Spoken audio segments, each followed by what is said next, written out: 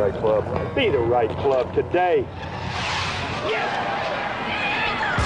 Johnny, that's better than most. How about in? That is better than most. Better than most!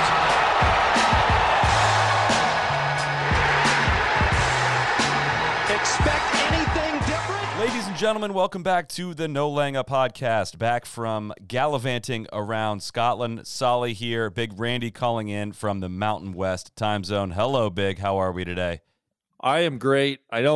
Is that where I am right now? I don't quite know where I am or what time it is. At least my body doesn't, but very happy to be here. Thanks for having me. Hello to you, Solly. And also our other guests. And also joining us in the Kill House tonight, made his announcing debut this week on the Corn Ferry Tour, which we're going to chat a little bit about, but becoming a somewhat regular on this podcast, Mr. Justin Hueber, welcome back. Pleasure to be back. This may feel like a little bit of a cakewalk tonight instead of what I did the past few days. So I'm looking forward to this. I will say you committed to doing this somewhat last minute, but also before Spieth won. So I don't feel as bad now that Spieth won because today this Easter Sunday is a big ask for a Sunday night recording. But we talk a lot about what is in the hands of tour players like Jon Rahm and his Rogue ST, like my X-Forged irons, Neil's triple track golf ball, but we rarely talk about what is on those hands. The Callaway Tour Authentic Glove is what Callaway professional staffers around the world trust, and it's what we wear whenever we're out on the golf course. Before I ever put one of these on, I was always buying whatever was the cheapest on the shelf. For some reason, those gloves never lasted. They were very poor quality. They turned into like baseball gloves after about 5 uses. After I tried the Tour Authentic Glove, I have never switched back and will never switch back. I'll be wearing them for life. It's tackier, softer, and thinner. It's made from premium Cabretta leather and infused with Grip Tack for a second skin fit and a 20% increase in grip performance. Check out the Callaway Tour Authentic Glove at CallawayGolf.com. A true story here. My grips had actually gotten really worn down. I hadn't even noticed it because of how good the grips were on the glove. And I've got glandular issues and all that stuff, and I haven't really complained about any of those in quite some time. So Hey Huber, where would you rank Cabretta leather amongst all leathers? Premium. It's premium. That's really all there is to it. I don't know what could be above it, because when you throw the title premium in there, it takes it to the top. Handled like a true broadcasting professional right there. That's all we'll need from you tonight. I only wear premium. So Jordan Spieth is back. Is Jordan Spieth back, Big Randy? I think he's back, baby. I've never seen a collective laydown crowning like we saw today. It just was glorious. Guys were getting out of the way. The Red Sea was parting, and our king is back. It's been a long year, but man, golf is better when Jordan's in the winner's circle. When he birdied 18, it kind of felt a little bit like, God, I know exactly what's about to happen here. That putt on 18 on Saturday is going to get replayed and replayed and replayed. He finished one shot short. Triumphant effort to make that birdie on 18. And then he had a 0.8 win percent probability when he teed off on 18. It went to 5 when he birdied it. And that was basically like maybe he'll get in a 3-way playoff and somehow win it. That was like basically what they're counting on. He almost wins it outright. So I did not think 13 was going to be good enough for a playoff. Did you ever, you are a professional golfer, Justin Huber. You know how scores can be weird, especially on a day like this where scores were, the leaderboard was kind of moving all day. Did that ever look like 13 under was going to get into playoff? When he finished out, I went out for a walk, and I told Sarah, I was like, Spieth birdied, got to 13. He's in the lead right now, but he's not going to win. So I'm cool with taking a little breather. And I come back in, and because Lowry was 14 then, come back in, we couldn't have been out there 20 minutes, and Lowry's at 12, and Spieth was alone at the top, and I'm going, what just happened? And then you watch them come down the stretch, and they hit good shots, hit good putts, and I mean, I was certain that Cantlay was going to make the putt on 18 in regulation, and then I thought for sure Lowry makes the putt on 17 in regulation, and like you said, they didn't go in, and he ends up getting another opportunity. I can guarantee you Spieth did not think that he was going to be in a playoff when he finishes around. Because it's the volume of guys too, right? I mean, you get that many guys that much opportunity. A lot of guys still had the 15th hole to play, which is par 5 that played as one of the easiest holes on the golf course, and the easiest hole on the back 9. That and 16 was also played as a really easy hole. So you just think with that many guys, somebody's going to go out and make 2 birdies, and it just did not happen. 17 too. 17 was a wedge downwind today for most of those guys. Like, just the sheer law of averages, like someone's going to make 2 birdies, and they didn't. Harold's putt on 18, I thought that was going in about halfway there, and that was a great effort. That was a really, really good especially putt. After his last couple attempts weren't maybe the best. He kind of botched 15, and then putt on 17 was a couple feet short. But either way, it was a treat to watch Spieth get the dub, and kind of felt icky in the playoff with Cantlay getting the plug lie. But he should never have hit it there, right? I mean, that did not add up for me. With Spieth already in the bunker, I know it's a front pin, but it just seemed like the margin of error, he should have been playing past that pin. I think you had just a little bit of wind, I don't know, inconsistency there, because Spieth looked like he flushed it. He gave it a little twirl. It was leaning a little bit, but, I mean, they're coming up. They're not really trying to fly it hole high. They're trying to fly it on the front, but they're still coming up 5 yards short. And then Cantlay didn't look like he missed it at all. I mean, that ball's right at it. To come up that short, I think they just misjudged it, and Cantlay kind of got the raw end of it, hitting the better tee shot, being closer. Threw it up a little higher. I mean, Spieth kind of waved that, and he had a long way in, and so his ball doesn't plug, and then Cantlay's does. So just neat to see Spieth get it done. It felt like a very Spieth win. Just like, oh, he won. Like, what? He putted terrible all week. This is not, I don't know. It just felt very Spieth-like. Felt weird. Randy, did you like Spieth's chances better at holding the bunker shot in the playoff or making a 5-footer for the win? I honestly probably holding the bunker shot, and man, it looked in for a little bit. Going back to what you guys were saying, I couldn't believe the bullets he dodged on 15. Not one of those guys at 12 made birdie on and Cantlay, who finished at 13 under. Not one of those guys birdied 15, and that was a real shocker to me. I earlier in the day, I was thinking 15 was the number, maybe for a playoff even, and just could not believe the string of bad breaks, just squirrely shots, missed putts coming in, and it all lined up for Spieth. Very cool. How about him saying, I won a golf tournament without my putter? I can't tell if that's a good or bad thing. Like, if we're rooting for something to come back for Spieth, we've been kind of lamenting this pre-shot routine, and it doesn't look great, blah, blah, blah. Maybe it's just because it's, it flowed a lot better, having him hit really good golf shots, but it looks less laborsome beforehand. At least he looks like he's sliding right into it, and he's hitting golf shots again, not making golf swings at it. But yeah, the putting thing I think is still an issue.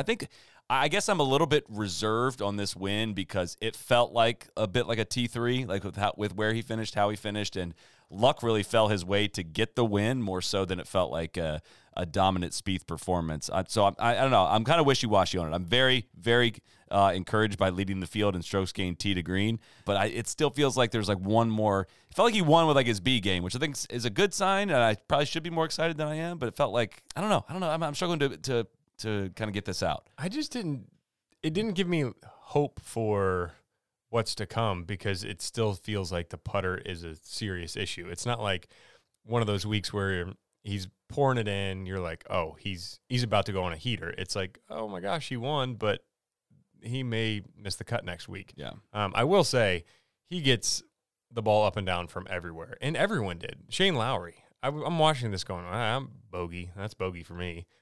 That's another bogey. And these guys are flicking it up. Spieth chips it inside 3 feet every time. All day. Lowry was getting it up and down. He had to chip out on 13, gets it up and down from 100 yards. On 12, he hits it long in the pine straw and gets it up and down. It was just, that's why, another reason why I didn't think Spieth had a chance, because it didn't seem like these guys were ever going to make any bogeys. And then, obviously, Lowry chips it in the water, and the rest is history. But take me to that chip, because it was a difficult. He's way left of the green on 13. Is it? Sorry, 14. 14, the par 3. Yep. And the pin is back right, and it's slippery. It's downhill going from there. He looked perplexed that he kind of chipped it into the water. But take me to that shot. What options does he have? What do you see? From somebody trying to play that shot in contention. I've played the course before. I've been over there, and you really need to punt. I don't know if you saw Eric Van Rooyen. He punted. He was by that bunker, and he just putted it around. He made the save for par, but you really don't have any chance. It's thin over there. You're kind of coming off a downslope, and you're landing it on the downslope. Just got to use the bounce, though, like you taught me. That's one of those where there's not anything underneath, and it could be it's easy to do what he did. I was a little shocked he took that direct of a route type deal. That seems like one you hit it to 20 feet out to the right or whatever or left, and you give yourself a look at par and make bogey it worse and still have a share of the lead. Because that's the one that looks like you can't really get it close, right? So what's the point in trying to get it to 15 feet on the best round, and bring the water into play when you could chip it to 23 feet and take 5 out of play? Exactly. I think that's one that his only chance of getting it close is hitting the stick. It takes these guys are obviously really good, but you could give him 5 balls, and I bet he's one of the best with a wedge, and he probably gets one of them inside 10 feet going at it. So situational was a little squirrely there, I guess, going that route, but it didn't work.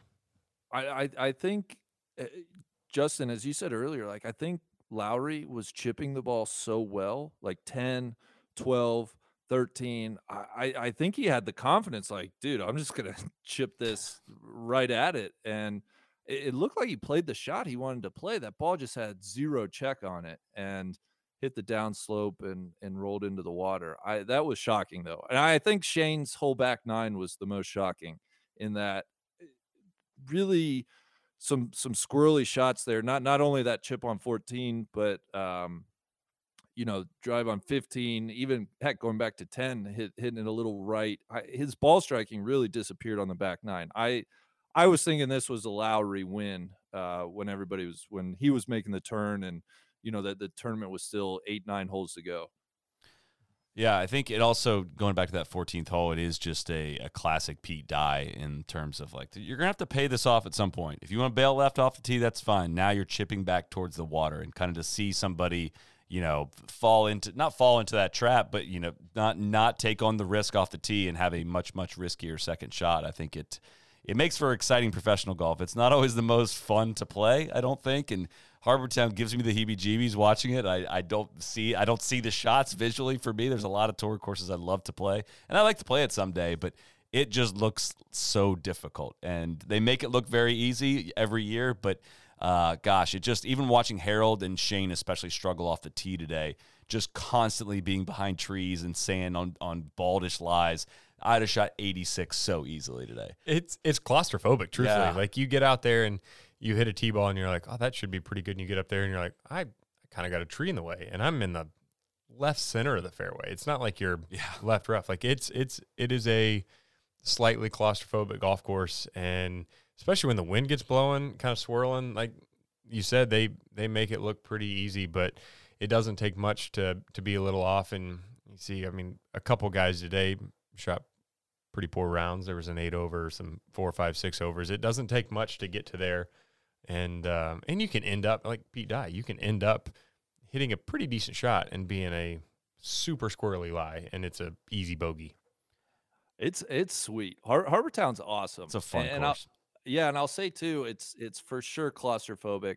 Having played it twice, it's like just a nightmare with how tight it looks, and then the lack of rough.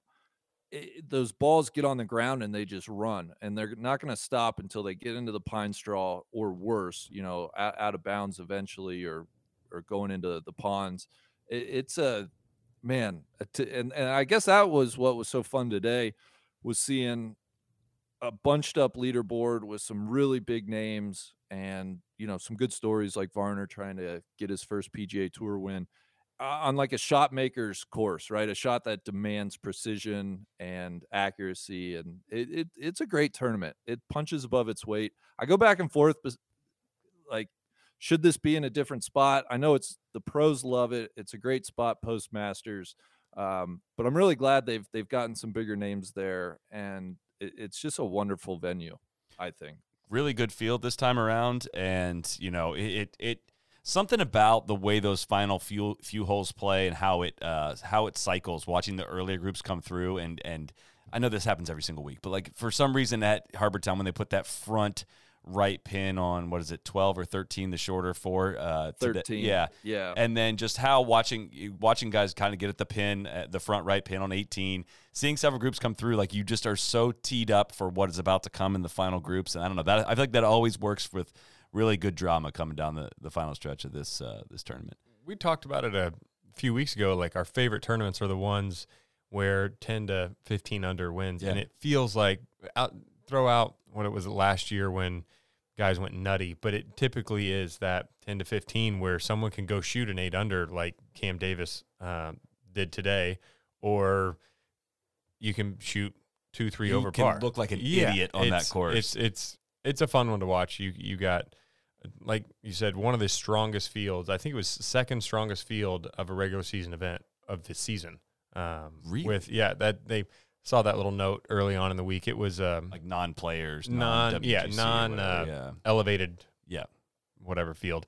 With the amount of guys that were in the top 10 in the world or whatever. But pretty cool. Just a fun venue because it's tight, and then all of a sudden you get to 16, 17, 18, and you end up with the widest fairway to hit on tour. It's kind of cool.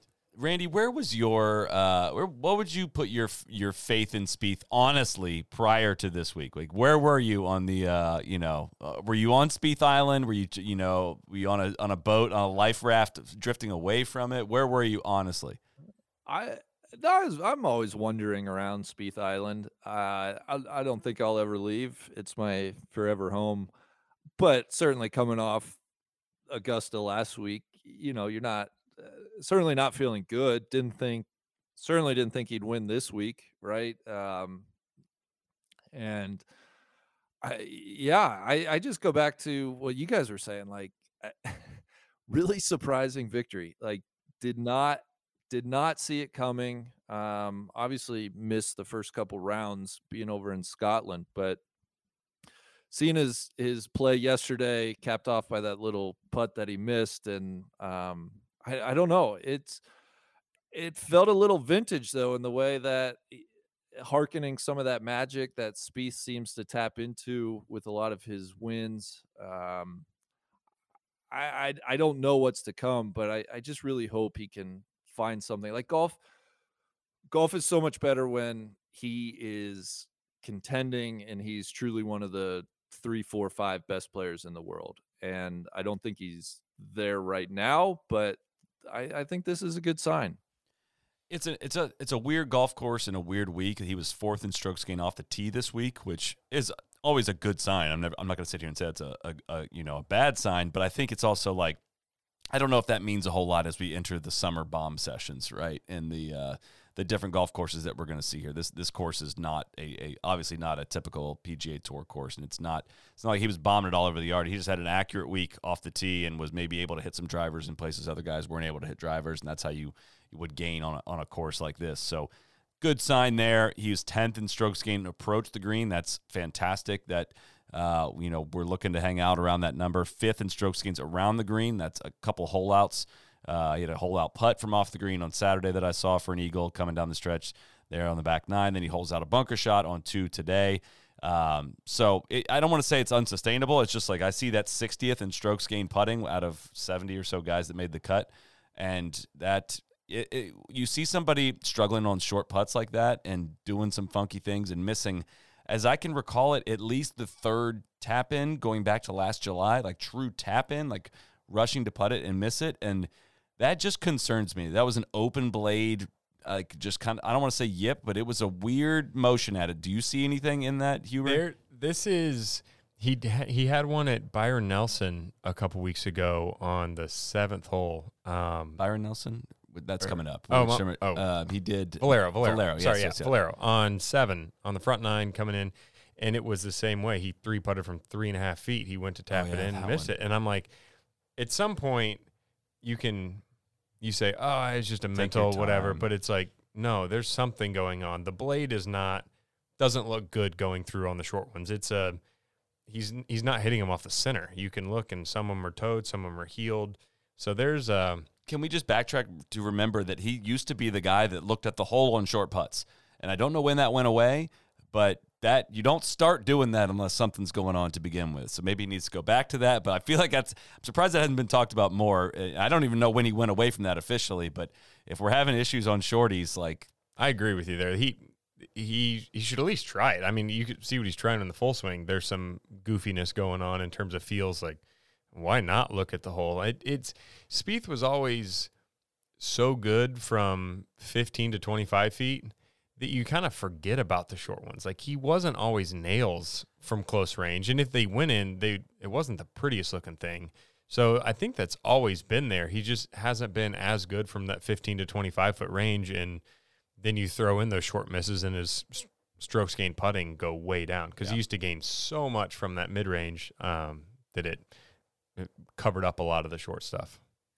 Justin, let me ask you a question that I've always been curious about, and obviously you have much better perspective on this than I ever would.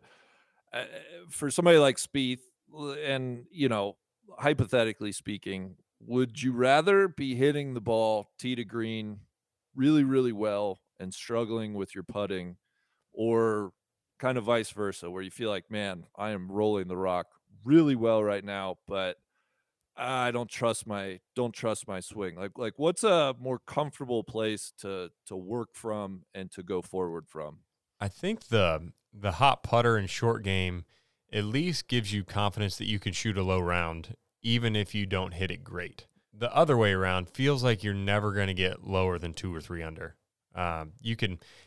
It feels that there's so much pressure to hit the par fives and 2, to hit it close when you got a wedge, and the other way around, it's funny because, I mean, you see it very rarely do both of them match up, but you see the guys that are putting and chipping well, and they're having a blast out there, even if they're not hitting it good, because it doesn't feel like they're going to make a bogey. And then you got the guys that are hitting it great, and you see Rahm a few weeks ago just look so frustrated, because he doesn't look like he can throw it in the ocean, and that is more mentally taxing than having the hot putter and not knowing where it's going off the tee.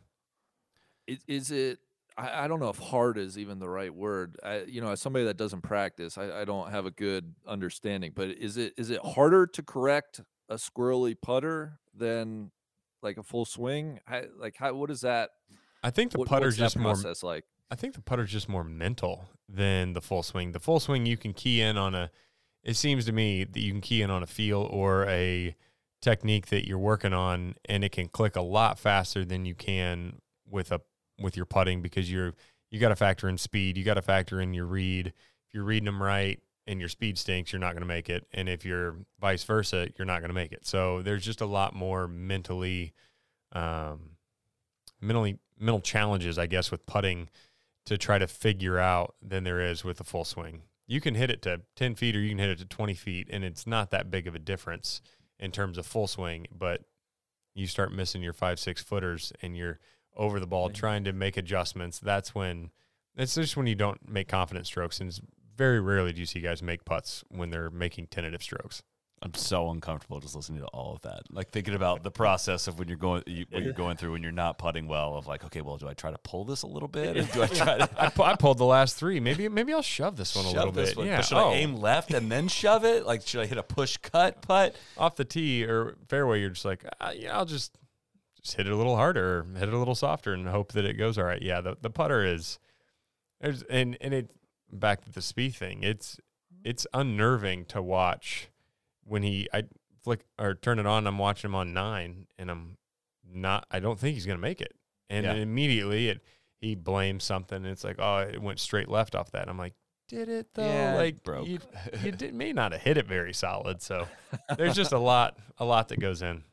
I think it is worth pointing out. I mean, he hit the hole out eagle on 2, but then a really good long iron or hybrid it was in playing through. I think I couldn't see what it was into 5, and then rolls in that eagle putt, and then on 9 he birdies 8, like rolls in a nice birdie on 8, and he was vibing. He gets up to 9, smashes 1 and club twirls it, and it went up against the lip. Like, that was super unlucky. And I know you're not supposed to have it. Randy loved it probably. You're not supposed to have a great line in the bunker, blah blah blah. But he hit the shot he was trying to.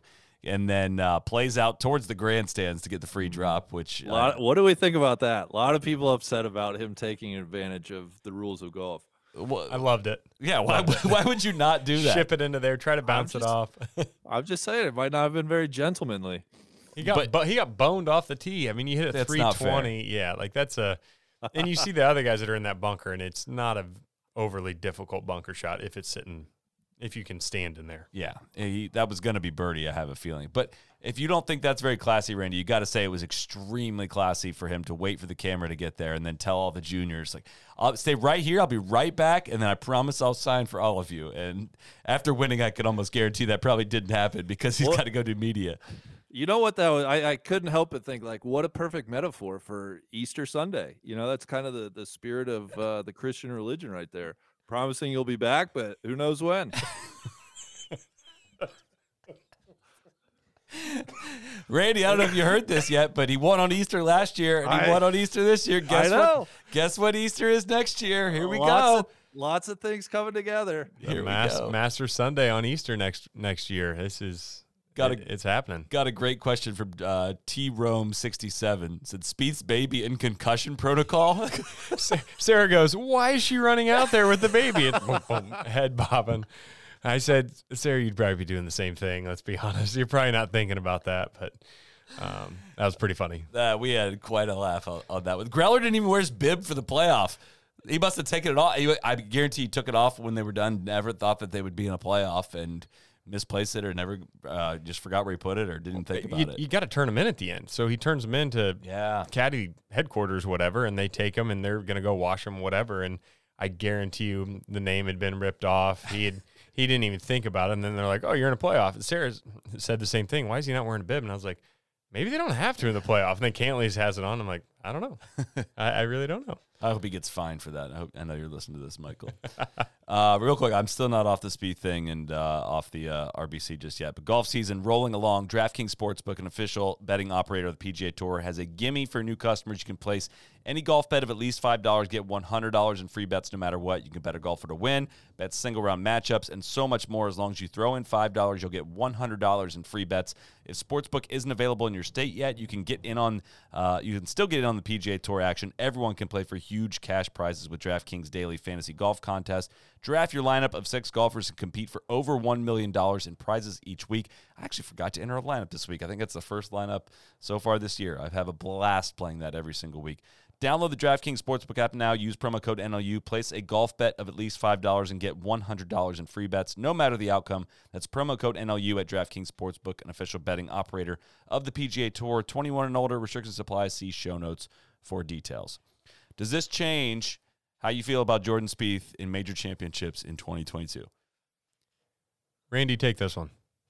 Oh God, I don't think so. I think it's great to have a somewhat recent win, right? It can't help but boost the confidence, something to draw on. We are way too rational about this. This show has changed way too much. I'm actually getting uncomfortable. I don't think that Spieth is even comfortable with this win. Truthfully, like, I don't think he's sitting in wherever he's at right now doing media going, "Man, I'm back." Yeah. I think he's thinking, "Holy cow, how did I win this? That I won with B- game." Yeah. And I think even in his little interview with Amanda there, he was almost in tears talking about how tore up he was last week, favorite week of the year, favorite course of the year, and missed the cut. Like he was tore up, and I don't know if it obviously is going to make him excited for what's to come, but I don't think he's riding a high of confidence with his golf game at the moment. I think there's a sign of life. It's a definite sign of life that the ball striking's there. He was hitting different shots. He was hitting fades. He was hitting draws. He was working it.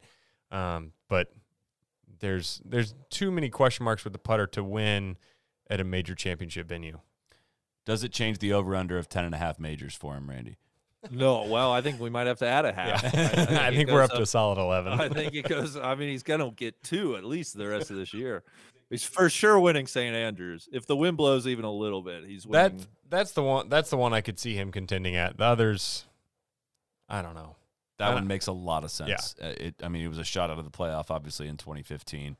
And, we'll talk maybe a little bit about St. Andrews and how it'll play for this year after getting to go around it a couple times this past week, because I have some thoughts. It's interesting. Anything else from RBC week? You know, how well, you know Harold decently well from living here in Jacksonville. Or he lived in Jacksonville for a while, doesn't anymore. But it seems like it's a full experience watching him when he gets into contention. You truly don't know what's going to come. This felt like his best effort yet. It was. He played really solid, and he kind of got raw end of it there on 15, hitting a nice shot into the par 5 and barely kind of being on the right side of the bunker with the lip behind it.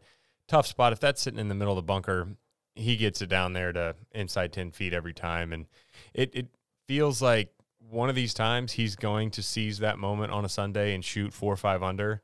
And it just stalled today, man. He parred every hole on the back nine. It just never I don't know. He's such a competitor. You think that it's going to happen where he's going to get this momentum and it's going to be 3-4 birdies in a row and he's just going to steamroll, and it just hasn't happened yet. But he's knocking on the door. It's going to happen. He's just too good of a ball striker and has too good of an attitude. At Chap Todd said, would you rather have your follow through look like Webb's or HV3's the rest of your life? I still don't physically know how HV3 does it with his feet. It doesn't make any sense. I think both feet are on the ground the entire time, and all of a sudden it was like, when you're a kid and you're like, hey, no, flick your right foot up when you're done, and the kid hits the ball 2 seconds later, just flings his right foot up, and that's what it looks like Harold does every time. It looks like every shot's from a downhill line, and he's kind of like follow. He's got to stay on top of it for a long time. Yeah, I'd definitely take Harold over Webb. Webb's looks like spaghetti noodles flinging around. What about Scheffler on 13 at Augusta? I actually was looking back through some old tweets, and I screenshotted the exact same image from 2021 when he did it. The same exact thing. That's his shot on 13 at Augusta, is the get the club back to the ground on the follow through somehow. I'm not quite ready. I never envisioned Sepp Straka being on the run that he's on. Won at Honda, top 10 at the Players, just made the cut at Augusta, tied for third this week. Had no idea he had this in him. He's up to 53rd in the world, and he's just a gamer. I mean, God, that birdie putt he made on 17. I think it's going in the Cal Bogey sound if it doesn't hit the hole. He had white paint marks on his ball when he took out the cup. And then called the official in to fix the cup. Just a sloppy second into 18 and makes his bogey. But he looked like he had a great chance. I already talked about Lowry. I was disappointed in his play. And then, Kuchar just kind of, he'll always be there at Hilton Head. He'll be, in contention, playing well for the next 15 years probably. You know what the highlight them showing Kuchar holding out on 18 in 2014? You know what that reminded me of, Randy? That was our original podcast week. 8-year anniversary this week. Yes. RBC Heritage was our very first podcast in 2014. We argued about Kuchar for like an hour and a half. Tron just ate Tostitos directly into the one microphone that we all shared. And then he went out and won it the next day. Out and won it. I honestly forgot about Straka already. He's up to 14th in the FedEx Cup, coming off a win. I know we don't actually care about the FedEx Cup, but it does signify that he's been playing some extremely good golf. I think you see that, though, real quick, with just some of the young guys that finally break through, and then they're like, I can do this. I got this. And you saw it with Keith Mitchell when he won Honda. He went on a little tear there, got into the match play, and then steamrolled into some really nice finishes. But I think that question mark for the young guys, or for the guys that just get out there, is, can I do it? Can I do it? And then once they do it, they're like, oh, I'll just keep doing it. Mm-hmm. Another one. I think you're seeing that. Cameron Young. This is a surprise to me on this golf course. He's one of the longer hitters on tour as it is, but he finished T3 as well, one shot out of the playoff. Huge, almost a 10-way playoff in this tournament, by the way, if you look at the group at T3. But he's up to 17th as well in the FedEx Cup and playing some very, very, very strong golf. Noteworthy. We didn't do a FedEx Cup this year. He would have been a very interesting. I did the one right at the beginning with you guys and talked about some of the guys, and I feel like we talked about Cameron Young, and I was like, this guy is impressive. Yeah. Just some of the stories from last year that the guys were talking about, that he has a different gear than most, and like you said, this is an impressive finish. The first round, going out in 8 under and best round by a couple that day, was pretty impressive. And the Postman, by far his best finish of the season. Lots of missed cuts. So good to see him have a great weekend and snag a tie for third. Guess who else was back this week? Morgan Hoffman, making his first PGA start in, I think, 4 years, something like that. There's a big Golf Digest article that came out about him living down in Costa Rica and living a very, very, very interesting life. If you're unfamiliar with the story, you can check out that article. We also did a podcast with him 2 or 3 years ago. I forget what it was. And he talked about, the illness that he had. I believe I'll get it wrong now that I don't have the notes in front of me. It was a muscular dystrophy of some kind. Going to Nepal, living off just 800 grapes a day for like consecutive months, and all of the crazy holistic treatment that he has gone through, and how he's got his health back, and he's got 3 starts to use, and he used one of them here this week. He missed the cut by 1. Unfortunately, he said he spent the week prepping at a hoopy the last week before. He hadn't walked a lot of golf. He did 18 to 27 holes a day at a hoopy, which I don't know if a hoopy's the best prep for Harbor Town, but that's interesting. But it's good. It was very interesting and good to see him back. And that was a story that a lot of people were following, and a lot of people were rooting for him this past week. So his swing looked good. I think it's tough with only a couple starts, but it was nice to see him out there. The story, that article was wild. Kudos to him for figuring it out and for it seeming to be working, and his health coming back, and hopefully he has did some also success. say this week. He did say, and I don't know what parts, which I'm curious about. He said it was embellished a little bit for entertainment purposes, and I don't know what that might be. It is a wild story, but now I'm kind of like viewing it through like, okay, well, what's the real story here? Because we interviewed him, and it wasn't that extreme in terms of drinking his own urine and things like that. But he said he gargled it and his gums came back after years of chewing tobacco, and that one doesn't settle well with me. It's not something I could see myself gargling just for we have a good gum health. Have a good pouch of misery edition. I just want to also clarify, none of this is medical advice. We are please contact your medical professional for anything as it does relate to you. But I'll be rooting for him, man. I mean, he's a very interesting dude. That was an incredible interview we did with him a few years ago. Talked all about flying to events and how he used to just like jump on the plane and like go down to Key West for the night and get key lime pie, then fly back and things like that. He's an interesting cat, so I'll be curious to see what's in the fold for him. Tom Cronin Terp 88 got a lot of questions about these similar questions this week. Which RBC ad is the worst, and why is it both of them? They somehow took their horrible DJ ad and made it worse. Are they trolling us? The left-handed full swing where the ball goes in. Every time I see it, I'm like, who okayed this? Somebody got a raise, and they got called back to make the sequel. I mean, it's offensive. We're going to see it a million more times, and I feel like we should speak instead of ignoring it. We should speak about it until that thing is no longer in existence, because we're going to see it every week now. So I got a message asking me, perhaps RBC was intentionally making very bad commercials in order to drum up publicity, which is interesting. It's certainly a strategy. All press is good press, so they claim. Yeah, Ethan 91 says, how much has Big Randy's timeshare at Hilton Head increased in value with Spieth's victory? Oh, that's a great question. I obviously a little too soon to definitively answer that, but we love big time winners in the Spice Bush ownership pool. I will say my parents are down there. They had a lovely time. One of my dad's buddies played in the Pro-Am with Tommy Ladd and, oh God, who else did he play with? Another NLU friendly. And my dad was repping NLU all over the course. So great times down on the island from what I understand. I will say a little bittersweet for the bumper music in and out of commercial. They're playing good friend Ben Rector's new song, Living My Best Life, but they're bumping my guy Greg Russell, who's an institution on Hilton Head. So bittersweet. I alerted Ben that that was the case. He didn't seem to feel too bad. I can imagine not.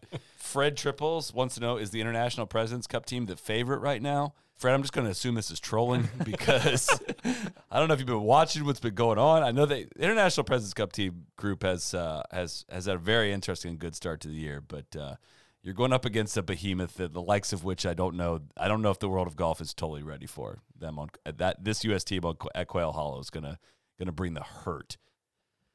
Yeah, I can't see it ending very well for the internationals, and they got some nice players, but they got a good like top 8 or 9. I mean, that's super interesting. But yeah, it's some power coming. Tiger and Phil have officially entered the U.S. Open.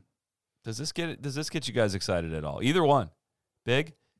Yeah, is that just paperwork? Like, they can't play unless they do register, but it certainly doesn't mean they're definitely playing. I don't know. There was I'm a not getting deadline the other excited about day. it. That's how Tiger started with Augusta, though. He was listed among people playing, and we were kind of like, oh, yeah, he's like that until he's not withdrawn. And he played, so. I think Tiger plays.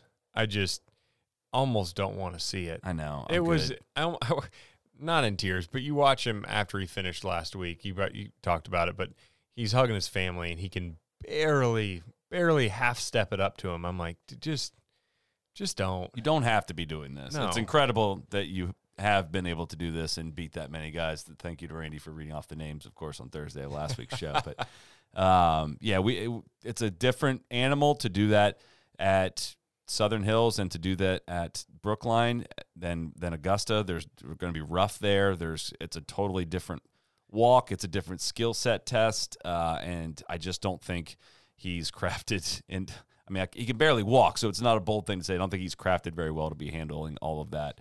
A golf course with barely any rough like Augusta and one that he knows and can play with his eyes closed is a different animal. Now, does the old course make a lot of sense? Of course it does. He said he's playing it. And I kind of hope we don't see him back until then because, again, after seeing it this time around, it makes all the sense in the world for him to try to play there. It's the easiest possible walk. I know there's hills and all that kind of stuff, but it's nothing like Augusta, and it's going to be a approach game contest, and that is exactly where he should be trying to compete. I think the more interesting question is Mickelson and the PGA Championship next month, and could he possibly skip that being the defending champion? I mean, that would be huge in my eyes. Why do you think he skipped the Masters? I mean, maybe it's obvious, but what do you think? Why do you think he skipped the Masters? In my personal opinion, I think the Masters would have allowed him to play had he wanted to play. I think when he went away from golf, he probably hasn't been like wanting to practice or grind. And I'm sure it just was like, I don't want to go into the Masters not having played or practiced. I don't want to, with everything going on, I don't want to go there, play poorly, miss the cut, and be a distraction, and it kind of compound. What's he doing? Like, does anybody know what he's doing? But I was going to say, but I have no idea. I'd love to know. I'd love to know what a day in the life of Phil looks like right now. I mean, just God, if he doesn't play as the defending champion after the historic win last year, like, what a sad 12 months. Something a else big bummer. has to be going on. I think if he doesn't play, I think we said I didn't think we'd see him until the PGA. I didn't think he'd play Augusta, whether he has a suspension or not. I think all that's kind of still up in the air. I wouldn't be shocked if there was one. For him not to play the PGA seems super off-brand if he's going to come back. Like the way he's handled everything pre all this, how he keeps claiming he's the PGA champion. Like he wants to be there, and I think if he's allowed to play, he'll play. Yeah. He might honestly.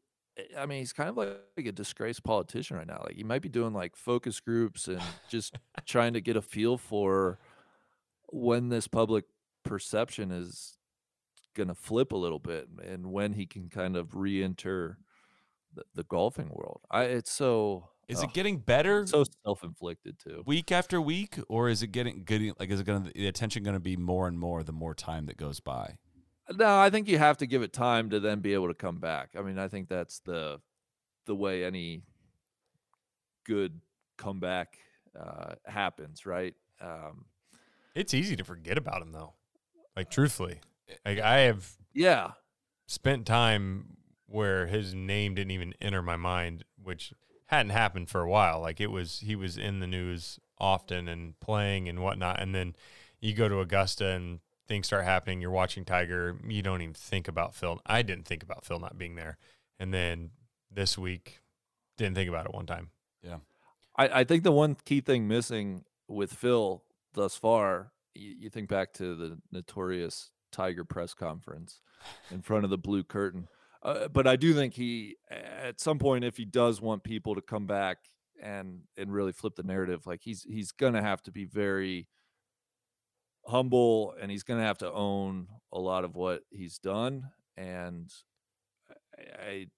God, I just, it's really hard to imagine him doing that. So I don't know where this goes. It's like I said, it kind of sucks as a fan of his, but also really interesting just as a outside observer. But can I also just note that the last we heard from him, it was not full of remorse. It was full of, like, I think live golf is more in play than anything else right now for him. I mean, he apologized to the live golf visionaries and whatever that statement was he made before stepping away. It was not, I've made mistakes and I should not have gotten involved with them. And I wonder as time goes on if he's mending the fences, mending that side of the fence more so than the other side of the fence. And if that's a reason for the silence. And will we see him in June at the Centurion Club for the first time when we do see him again? I mean, you can't. That would be bonkers.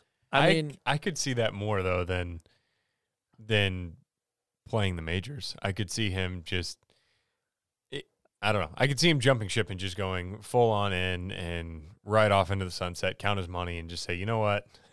This is how my career is going to end. I'm not going to try to save face and play a few Champions Tour events and whatnot. I'm done with the PGA Tour. I'm just going to go make my millions and be done. He truly, truly, truly, in my opinion, would absolutely need the money, because we're talking about almost a Rubicon of sorts where, hey, man, you got to think about what you want your legacy to be at this point. And I almost think that's the crossroads we're getting to with him. Do you want to be the Jack or Arnie of this next generation, right? Like you and Tiger, you're going to be hitting ceremonial tee shots at the Masters for as long as you can. And if he just goes the Saudi route, I think that's going to tarnish his legacy. I really do. He's been his entire career as number 2. Literally, he's been in the shadows of Tiger and everyone else his entire career. He's been a number 2. He's second. I heard the stat this week, Jack's stat of runners up in majors. Who's number 2 on that list? Mickelson. Yeah. Like Mickelson's just number 2 on every single list. And maybe this is his way of saying, you know what? I'm tired of being number 2. I'm just going to, I'm going. I'm just going to go do it. And I'm going to go get what I wanted. I've wanted my whole life.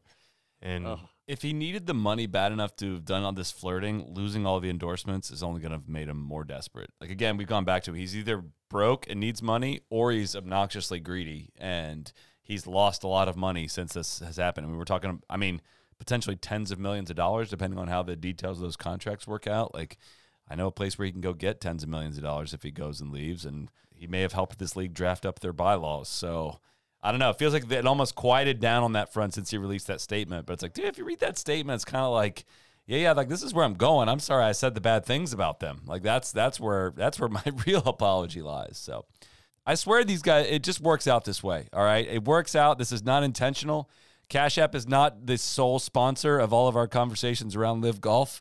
It just so happens to work this way. Cash App is the easiest way to send, spend, and save your money. You can send or request money from friends and family when they owe you for dinner and things like that. You can invest in any stock or buy Bitcoin with just $1. So sorry to have not been able to make it to the Bitcoin conference last week and meet up with so many of my other fellow Bitcoin fans out there. It comes with a debit card you can customize. Cash App laser prints it and mails it to you. It comes with free discounts on places you love called Boost. And best of all, you can use referral code No Laying Up. It gives all new users $15 free in Cash App, and they set aside $10 for each sign up to Youth on Course. So the more people we get using referral code No Laying Up when signing up for Cash App, not only are you getting a free $15, but you can also help to support junior golf. So get on that. Speaking of live golf, some news this week that I'll gladly share, but I just don't know how much I really have to add on top of this because I'm fatigued by it all in terms of, so-and-so says this, but so-and-so replies this, but so-and-so hasn't really made a statement here. But there's a report from the Telegraph that came out earlier this week saying Live Golf is set to announce 5 names to be playing their events. I do not subscribe to the Telegraph, so I did not read the article, but allegedly the names within that are Bubba, Kevin Na, Jason Kokrak, Lee Westwood, and Ian Poulter, all names that were long rumored to have been involved in this thing. Then a couple days later or shortly after that, Bubba tweets out his schedule, seemingly unprompted, of here are the events I'm planning to play for the rest of this year. It included 2 events opposite the Live Golf events. So that's kind of where I'm at with like, okay, well, they're going to announce some names, but I just can never believe anything they say because that's pretty much how this whole thing has operated. But it was supposed to be, I feel like there was supposed to be a big splash this week, and it almost kind of fell on deaf ears. I was waiting. I was hoping that, Monday after the Masters, we were going to get fireworks. Going to get it. And it was a little tidbit, and then no one even said, yeah, these are confirmed. The guys are still playing in the PGA Tour event this week. Kevin, I was there. I'm personally waiting for that little bomb to drop of this is who's going to play, this is our first event, and this is our field. One guy. We need one guy. We don't even need the field. We need one guy. We need one name who's going to play in this thing that's coming in less than 2 months. And where are we going to watch it? Where is it going to be? 2 months away. $25 million tournament. Those are just details. Minor details. We'll figure it out. I don't know. Clearly something's going to happen, but it doesn't feel like it's going to be anything. They're counting on this event going off. They're going to, it's going to be the Kevin Nas that go do it, and they are hoping that everyone else is just kind of keeping a side-eye look at it to say, let's see how this goes. And when those checks get cashed, they're hoping that people are like now ready to make the leap. And a couple other things came out this week. Norman, in an interview with SI.com/Morning Read, said that for those that don't want to turn pro or have college so basically Live Golf is working with amateur golfers to fill the fields. They're working with name, image, and likeness deals that are now prevalent in college sports. I don't really think I fully understand this one. These amateurs don't have access to the funds that are being shared out there, but they can help them land sponsorship deals by playing in the league. Unless there's something where they want these amateurs to play and say, hey, you wear our Golf Saudi logos in our jersey for the week, and here's $1 million, and we can write it off as a name, image, and likeness instead of, here you're playing for $1 million. We'll just give you the money to come play, to have your name in it and fill the field. I don't know. Does that come with a contract to once you turn pro, this is where you're playing? Like, is that their way of building a farm system? I don't think with name, image, and likeness, you can do both in terms of it is strictly amateur stuff, and your professional life has no bearing on what that NIL deal is. From my limited understanding, but I don't think you could legally, I don't think they could say, hey, come do this, and we own you once you come out. I don't think they can legally like chop people's heads off either, but I don't really know how much the rules really apply to that's where I'm just like, but for these kids, do these kids know what they're signing up for? Is like what I'm getting at here. Did you get any offers yet, Randy? I haven't, but I thought, Saul, you're in the amateur circuits. If an invitation comes to the Kill House, God, that would be a story. Yeah, what do you do? What if it's with if a any $5 Saudi million people price are tag? listening? Listen, Yeah. Any phone calls I take, it's only for leverage. Okay, it's only for leverage to get into kind of get my way into to change. We have one opportunity here to change the way amateur golf is played in this country forever, and I know that they are some scary motherfuckers, but it would be foolish not to take this opportunity. You are the white knight. And most importantly, you guys know what I'm all about, and that's to grow the game, and that's all we care about here. And I've been very consistent on that across all levels that we want to grow the game, and I'm not going to comment on the politics of the situation, but I'm a podcast host. I couldn't do that, so I think if they had a net division, I would give it heavy consideration, but I think I would be out because of the grow the game stuff. As an ardent shrink the game supporter, that's just a bridge too far. I also don't know if this is a change because the whole thing seems very permeable as it is, but Norman's also from that SI.com article, Norman stressed that no one will be joining Live Golf as a member of a league. That was the original plan, which has been delayed. We will be doing it like this for the next 2 years. We have 8 Invitational Series events this year, 10 next year, and we will do thorough testing of how everything works. We will still do team events, and then the league will be up and running in 2024. We're just giving them an opportunity to go play one time for $25 million or 7 times for $25 million with the ability to qualify for the team championship. So I don't know if they're panicking at all over not being able to actually formulate the league and just are going to a straight formula of like, yo, we're just going to host these tournaments and just pay out whoever plays it.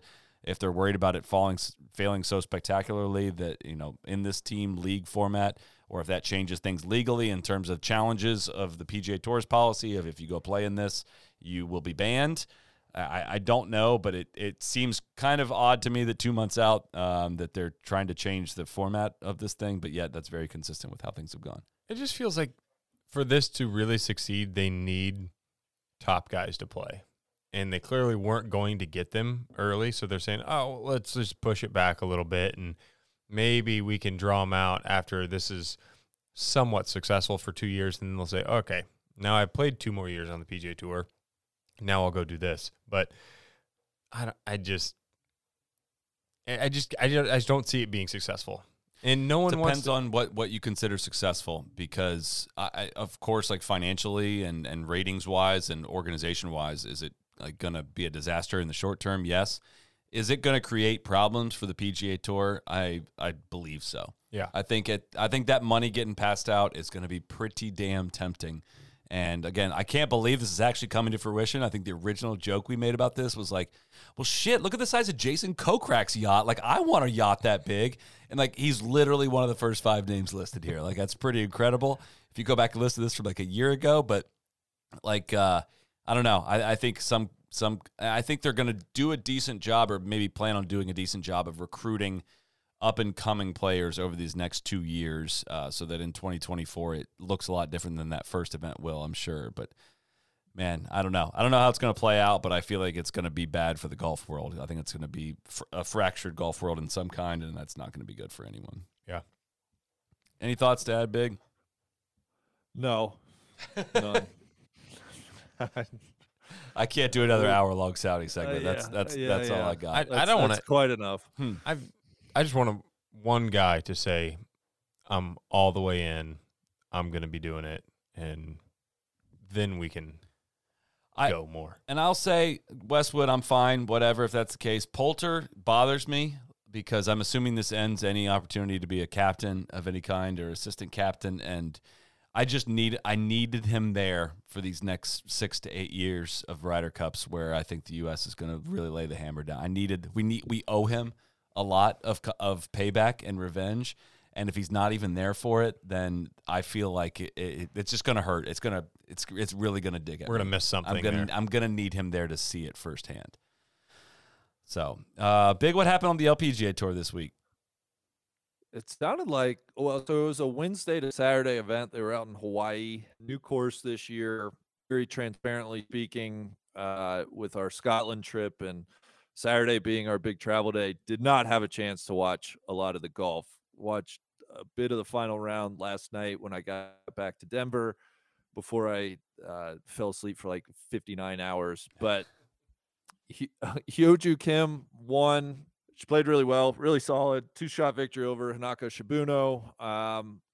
Conditions last night. Conditions were tough. I know they got some wind, especially first, second day. I think the greens at this course were very firm. So I wish I had a lot more insight to offer, but didn't get a chance to watch a lot of it. So they're back stateside this week. A couple events in LA. They're actually at Wilshire Country Club this weekend in Los Angeles, which is an awesome course. So definitely going to watch a lot this weekend. And then a new event up in Palos Verdes, or wherever that is in relation to Los Angeles. And then a really good event, the Founders Cup back out in New Jersey. I'm a little disappointed they moved it from Mountain Ridge. It's going to be at Upper Montclair Country Club. But yeah, be a nice few weeks here on the LPGA. I'm sorry, that's about all I got. Just did not, with our schedule, did not have a chance to watch hardly any of it. I will say I watched some of the final round last night, and watching the women play in like umbrellas out and 35-mile-an-hour wind gusts was fascinating. I always feel like they're playing in a dome. Like for some reason, I always feel like LPGA conditions are quite easy. And this was just a totally different style of play, different levels of comfort with each shot, watching like true 3-shot par fives and different flights under the wind, and just dealing with the adversity that came from like aiming totally away from holes, downwind par threes, having to just like, all right, we'll hit to the back fringe here and chip back up at it instead of like a dart fest. It was a grind out there. I mean, it was the kind of wins that like if we're playing in, I'm like, dude, if I break 84 today, I'm going to feel really good about it. And there were some really good final round scores. Hyoju Kim is a killer. She has been for quite some time, but I will say Hinako Shibuno, that is my girl. I absolutely adore watching her play golf. The smiling Cinderella. She is just always so joyous. She wears every emotion on her sleeve. She makes an 8-foot par putt, and she's just smiling at the camera. She's a joy to cheer for. She got a runner-up finish this week. So. Did you happen to see they slow-mode her swing? She's made some changes in her setup, and so the swing looks a bit different. But what I just could not unsee was when she's over the ball, she like locks her elbows, and they almost get like her like elbows are almost open and very close together. I've never seen that like setup out of male, female. It was fascinating. I'm gonna try don't it know on if the you range. caught that. Say Huber's a swing expert. What would that do? I don't know For that those one. listening, you cannot see. He's very confused look on his face. I don't know that one. I haven't seen that one. I will say, Sorry, if you're looking at her, her arms are such that you can see all of the inner elbow, so like the creases of the elbows. I will say back in early college, I did something very similar because I wanted to try to get my right elbow to fold. And so my swing coach had me open my arm, open my hand completely, and then keep the forearm that way and just turn my hand and grip the club. So it was already set kind of open instead of gripping it with the kind of elbow forearm closed. down. Yeah, because I would get this way. So I'd go this here, and I'd grip the club, and then my elbow would fold going back. So maybe she needs the left one to fold on the way through, too. I don't know. I didn't see it, but I'm intrigued, and I'd like to know more. Yeah, I obviously not a swing expert, but just looked very different from anything I've seen. I will also note Atia Titikum finished another T6 finish. She is coming. She's already won this year on tour, and she is making a run at this thing. I'd also like to correct a previous statement I made, which I said Spieth definitely didn't go back and sign. Images are now floating of him in the tartan jacket going back and signing for all those kids that he probably made wait for. He comes back, He made him wait for 3 days. The return is coming. You just have to wait. Yeah, just be patient. Yeah, Solly, one other person just to shout out. Ryan O'Toole, 35 years old, is having a sneaky, a very good year this year. She tied for 6th this week, has 4 of her 6 starts this year. She's placed 13th or better. Just wanted to shout her out. She's just somebody I noticed, oh, she's playing well this week. Oh, she's playing well this week. So I don't know what it will lead to, but somebody to keep an eye on. A great run from beginning of June through the first week in August. Obviously, honestly, for the women, they're going to Pine Needles for the U.S. Women's Open, Congressional for the KPMG Women's PGA, and Muirfield for the Women's British Open for the very first time. So there's going to be some fantastic women's golf to watch this summer. Well, I want to talk a little Scotland here, but Huber, you made your announcing debut, your Corn Ferry announcing debut this past week. Tell us how that went. Got the call. First live stream for me, obviously, but It's just like podcasting, right? Yeah, very, very similar. It just got to fill the air the entire time. No, it was incredible. Honestly, what my mind thought was going to happen was not even close to reality. So I pictured a couple of us in there. You know, we're just talking back and forth, watching the camera, chatting golf, and there's our screen in front of us with the camera that people can see. We have another view next to it of what's coming. You have the 4 cameras that are on the ground. We're working with a 2-second delay with Gary Christian on the ground, who's incredible. Brian Catrix hosting, and it was like, it worked so well. And I'm over there. I'm like, well, when do I talk? I don't know when to talk. I don't know what to say, when to say, but they made it look easy, and it was a lot of fun. And it was awesome. Shout out Tyson Alexander, Jacksonville guy. First person to ever successfully defend on the Corn Ferry Tour. No one has ever done it in the 30-year history. So pretty cool. I got to watch him, played a ton of golf with him, and he was nails down the stretch. He did miss a shorty on 17 for birdie but was able to make birdie on 18 and end up winning by a couple. But really fun just being to be able to call golf. I watch golf, and you watch the coverage, and you think that it's, and I think that it is. I'm not going to speak for everyone, but I thought it was, a couple people here talking back and forth. But there are so many things going on. You got producer in the ear saying, "Hey, we're cutting to commercial in 10.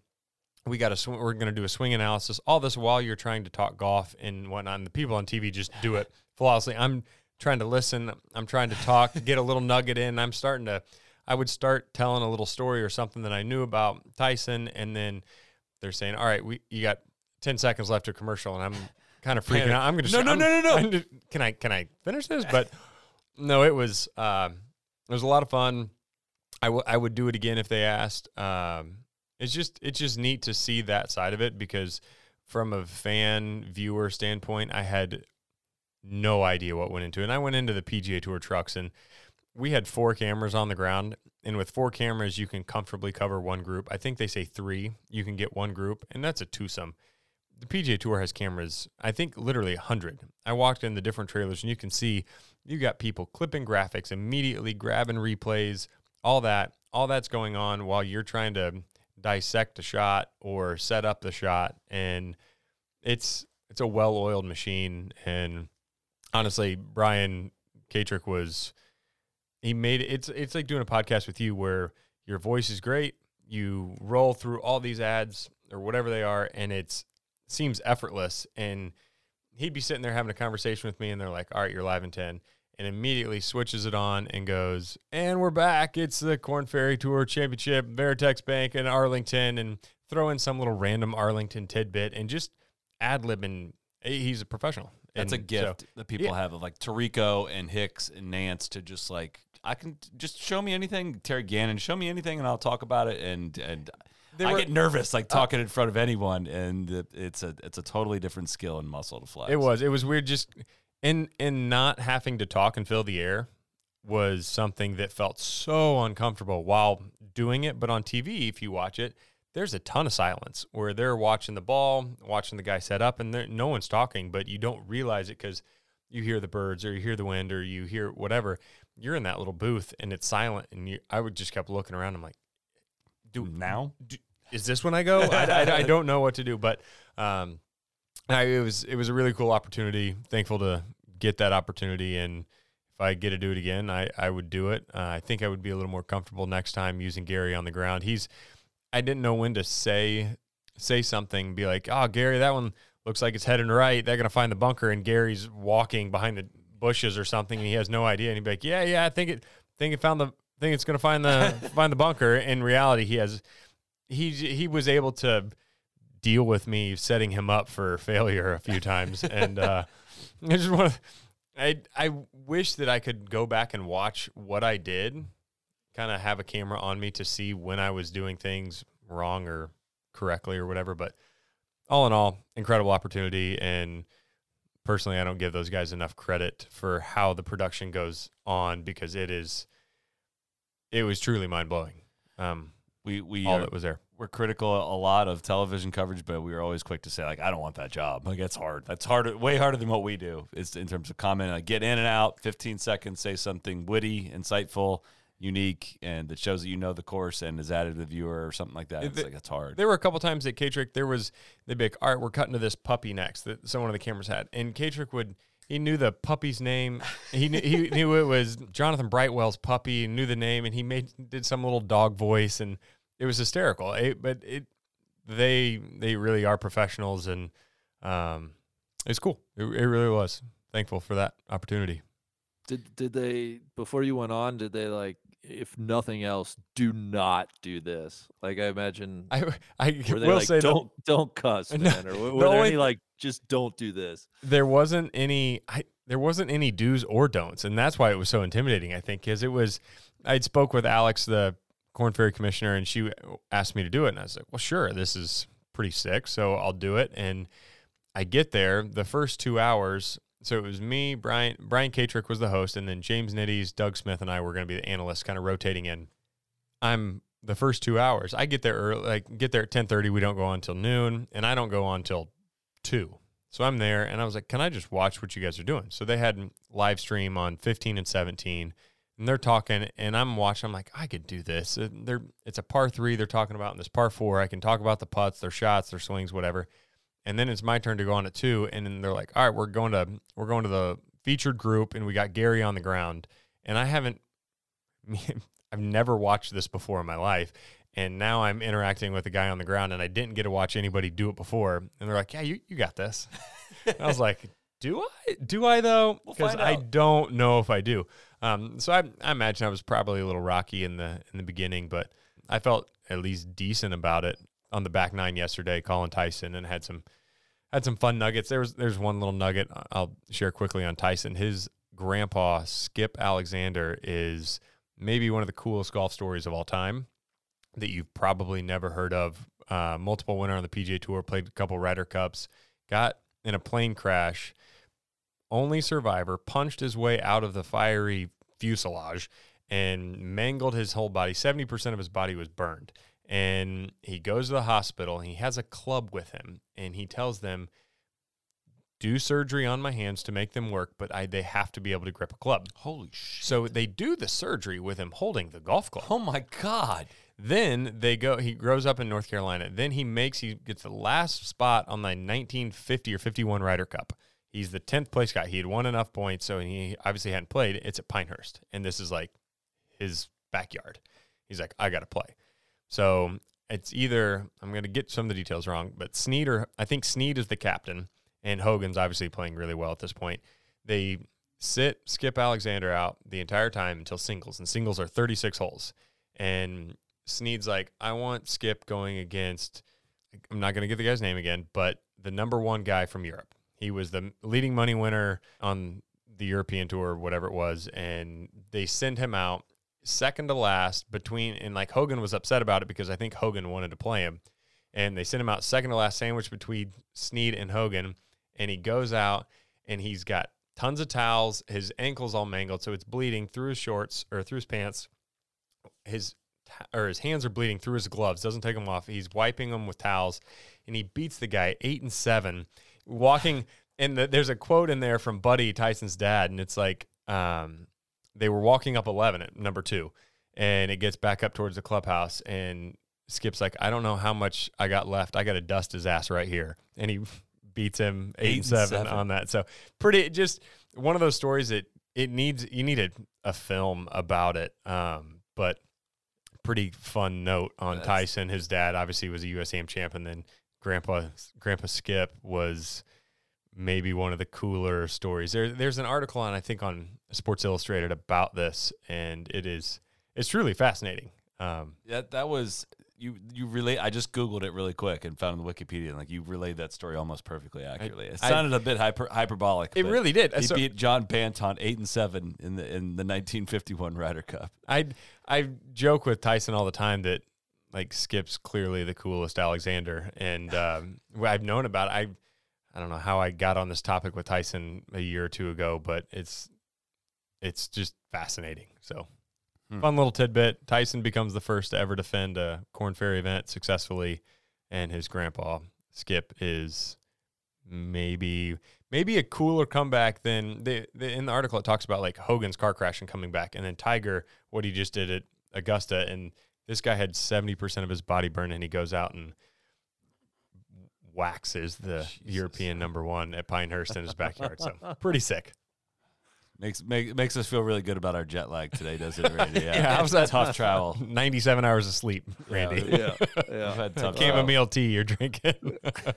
Well, yeah, I was getting ready to transition us talk about our golf trip, but it seems kind of silly after that. But sorry, that was a tangent, but it's just one of my favorite stories. We've made a lot of Scotland golf content in the past. We have a full tourist sauce season about it. We have several podcasts about it. But Randy, we hadn't been back to the homeland in quite some time. We, I guess, describe kind of our little trip we just went on and kind of your impressions from it.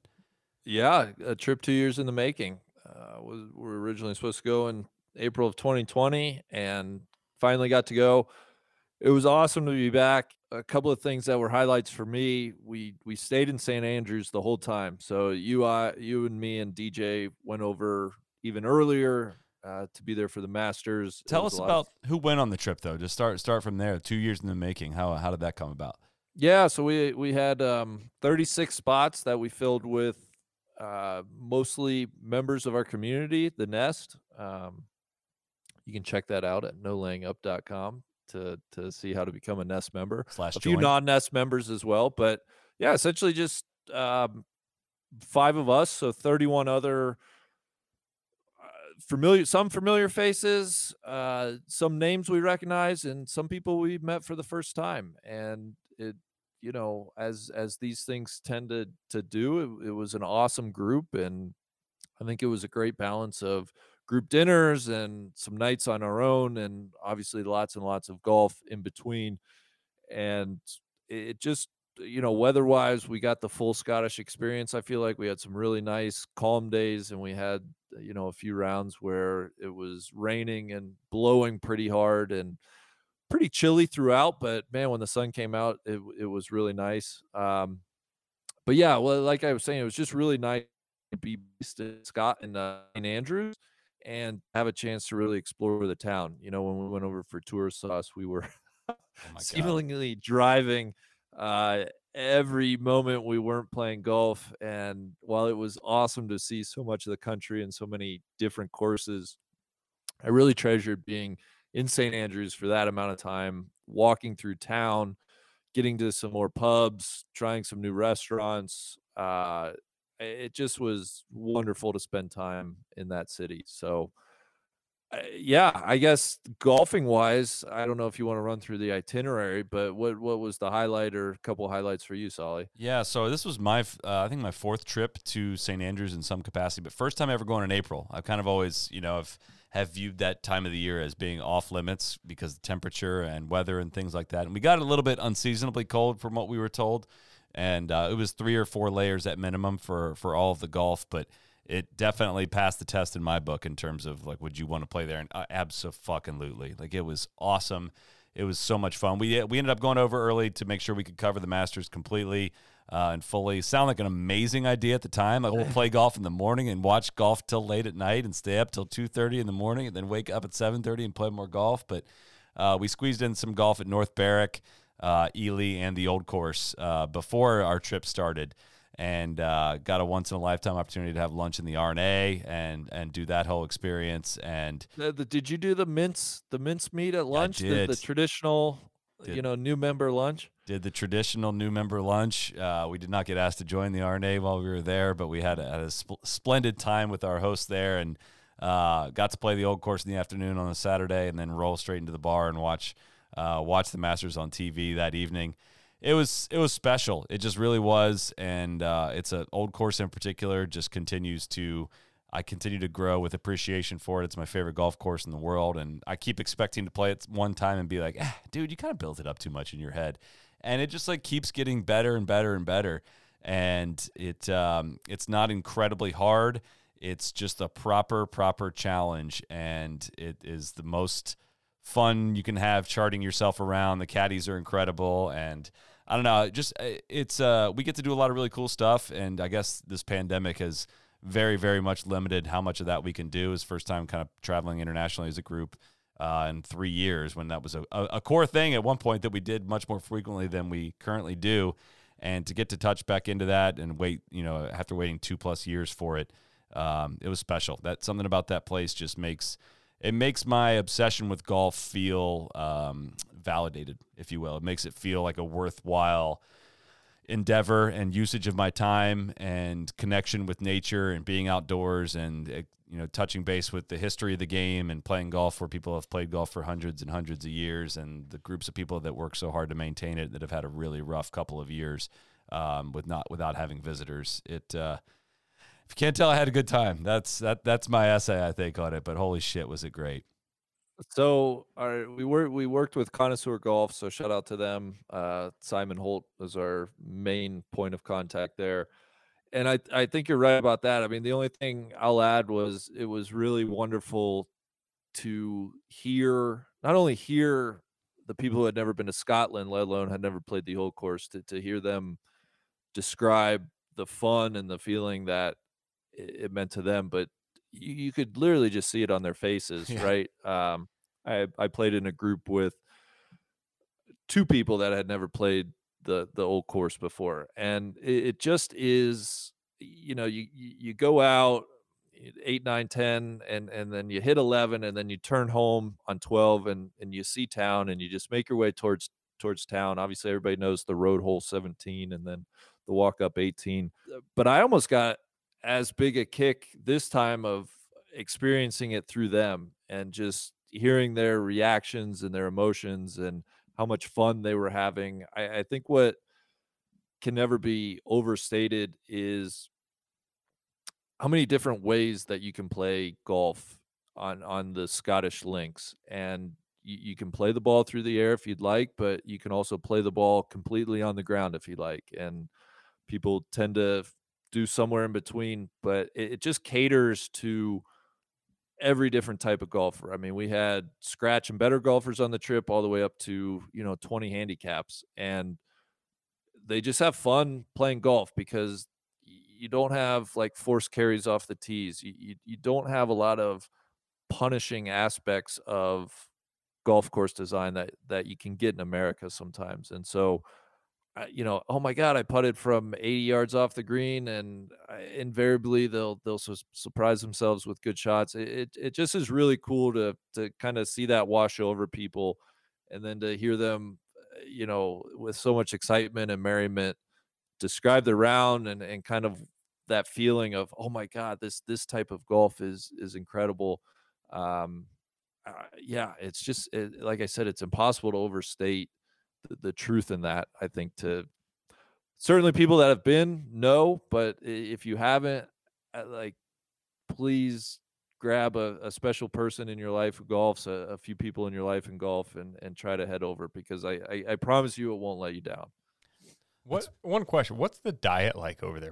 What's the food? I've always you hear guys talk about it going over for the majors and whatnot, and it's the same kind of thing every night. But you mentioned different restaurants. Is it essentially the same food at every restaurant? Very similar. Like what do you eat for dinner? Well, so the big joke was like French fries is considered a Scottish salad. It is heavy on potatoes. You're going to have potatoes in one form or fashion. A lot of meat, sausages. I think it's fine, right? Like you just don't get the maybe variety that we're used to here, where it's like easy to go grab Italian or Indian or Thai, or, especially in a place like St. Andrews. I mean, they do have that. You just got to work a little harder to get away from the burger or the steak and ale pie or the fish and chips. I mean, Yeah, it's not bad, but I think some people are like, after 10, 11 days, it's just like, okay, I can need you eat another little French something fry? else. It was I say or just that- like, let me run into a leafy green. Argentina was very fruit. similar.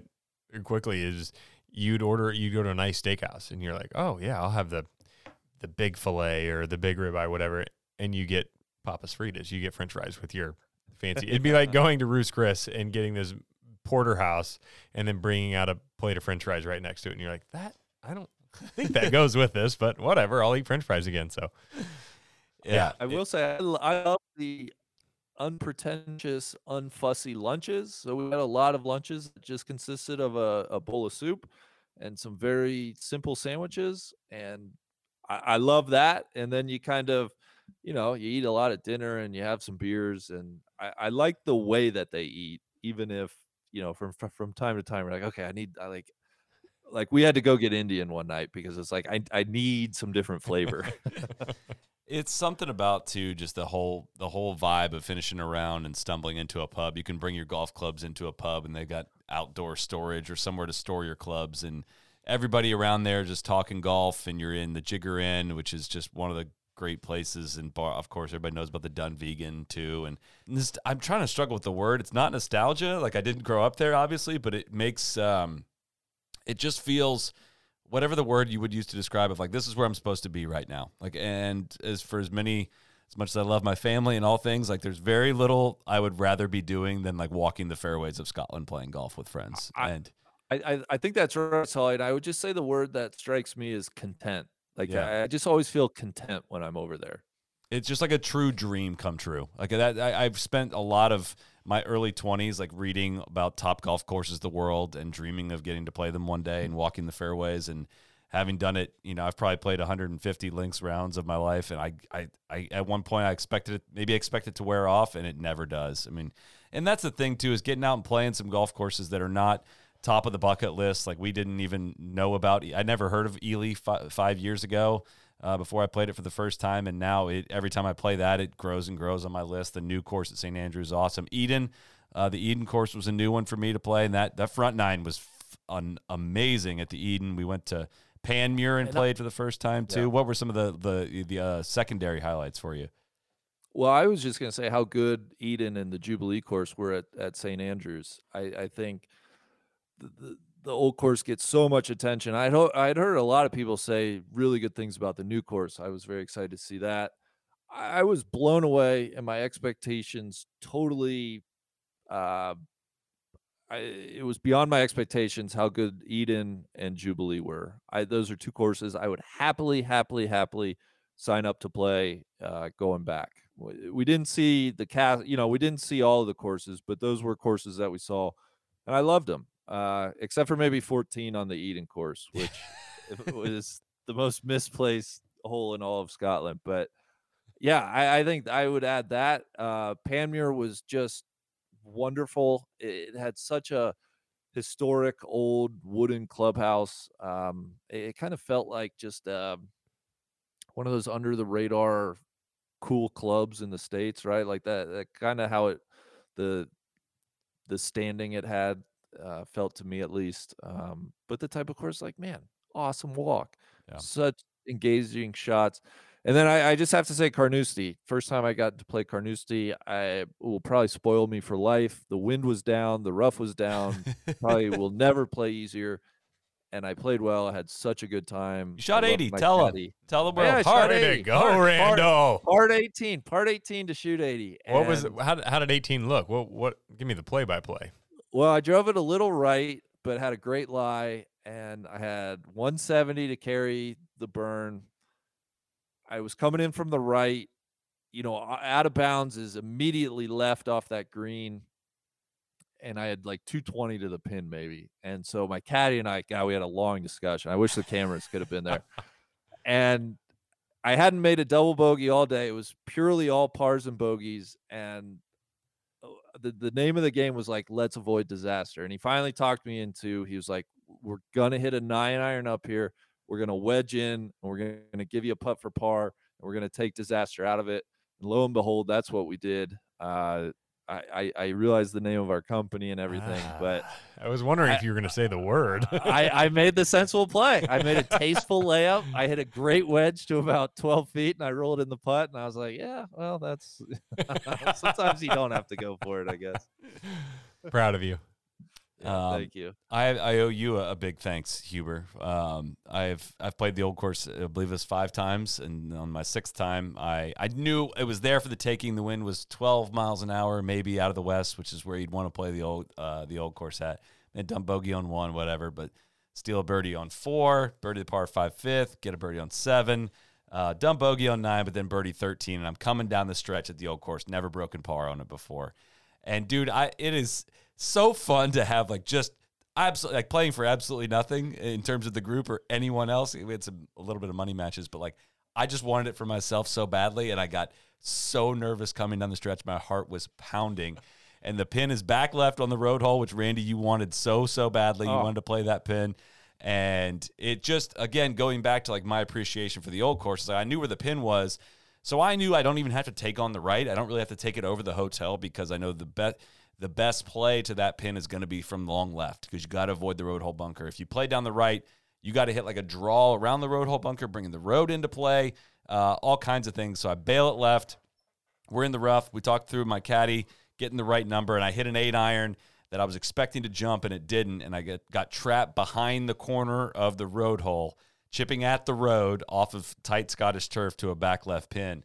And I had the chipping yips as of November before we sat in the garage here at Jack's Beach, and you taught me about using the bounce. And I had to open the face of a 60 and flop one over the corner of this bunker, and I just nipped it perfect. It nipped the top of the hill, skipped down, rolled to like 6 feet, and I said this to my caddy. I was like, I feel like I remember this from 4 years ago, that this putt breaks more than you'd think. He was like, you're exactly right. And I again, this is like how much of a he's in his element right now. Oh, it This was is in sick. his green book. This He is had how the much book. of a sicko I am about the old course. Like I can vividly remember some of these things. And I was like, would what do you remember think? too. What do you think of this ball mark right here? And he's like, it's a little bit more. And I was like, fuck yeah, let's do it. Because I always overread putts. But he gives me the right line, and I hit the mark, and it fell in the low side. And I just gave like a huge fist. Like nobody else cares, but I gave a fist pump. And Good for you. I needed to. Seriously. I should have birdied 18. I drove great, but I if I birdied, I would have shot 69. But tried to flop it up, not flop it, but nip a chip back up to the top shelf because that was my best birdie chance. But shot a 70, and it was just one of the most rewarding rounds of golf ever because I just have such appreciation for the chess match that is that golf course. And gosh, it was just so much fun. It brought back a love for golf that I'd kind of a little teeny tiny bit forgot about. So That's awesome. Good for you. happy place. So we'll drown our sorrows as we head to Bandon this coming week for another trip that we were not planning to have back to back, but a pandemic had other plans. So we'll have taken another group of 60-some people actually out to Bandon. So if you're interested in joining one of these trips sometime, head to nolayingup.com/join. And Nest members have first right of signups to some of these events. And I don't know how many we're going to do in the future. It sets us a little bit back on the business front for quite some time. But gosh, is it a fun and rewarding experience. So Awesome. Yeah, I think more than anything, it just fills the tank. Yep. I come home and I can be very cynical about golf, and it's like, man, that was awesome. Like that, I had so much fun just playing golf, and that's very cool. And if this makes one person, we didn't discover Scotland. We didn't discover American tourism golf in Scotland. But if this makes one person book a trip, just hearing about our excitement from it, then that will be considered a success. So anything else before we wrap for tonight, fellas? Well, I won't get into it, but the Reds ownership sucks. So I wanted to shout that out for my fellow Reds fans. You can get into it. I did see a tweet. Someone tweeted at you asking, like, question for the pod was, why do the Reds suck so bad? And I kind of want to hear about it. Yeah, well, they suck so bad because they have bad players, and they have bad players because they traded away a lot of their good ones, and they're crying poor. They are operating like a small market team, and it's just very disappointing. The Reds, the son of the Reds majority owner, Phil Castellini, came on opening day for the Reds in Cincinnati and essentially was asked, hey, what do you say to fans that see this fire sale, see this rebuild, and have to be asking, like, what's going on? And he essentially said, well, where are they going to go? What are you gonna do? Yeah, what are you going to do? Look. And to that, I would just say, man, y'all better be careful, because down the street, the Bengals have something special building. And yeah, I think with the Reds, the opposite of love is not hate. The opposite of love is apathy. And I'm just like, that's where it seems to be headed for the Reds. So hope I'm wrong, but they lost today to drop to 2-8. And yeah, things aren't looking great, which is just a bummer. You're not wrong. We're going to be bad. It's good. I'm rooting against them now. I mean, that's where my love. Yeah, I feel like I'm going to start rooting against them now too. Well, it's like like if we're going to tank, right? Like we need to unload some more assets probably and start making plans for 2024. They're kind of half in, half out, and the Votto thing is going to be very interesting. I don't know what to do there. I am willing to do with whatever he would want to do. I can't see him wanting to stay and do this any longer. He's put up with it for long enough. So set our beautiful boy free. Trade him to Toronto. Toronto's a fun team. I would love to root for him on the Blue Jays. Send him home. My Cubs were in Denver today. They clip the Rockies. I didn't know if you thought were some. gonna Yeah, go I over thought something smelled bad. I was taking a walk this morning. I thought there was a little rot smell. there. Yeah, that's the smell of victory. You guys haven't smelled That will put an end. Cut his mic. That will put an end to this week's podcast. Thank you, everyone, for tuning in. Hubes, thanks for coming in tonight. Anytime. Big Randy, thank you for powering through the jet lag.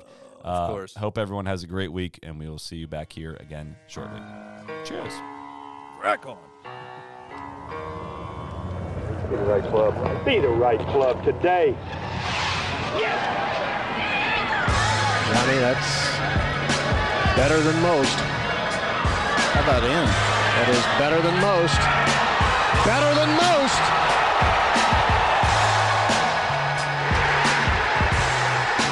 Expect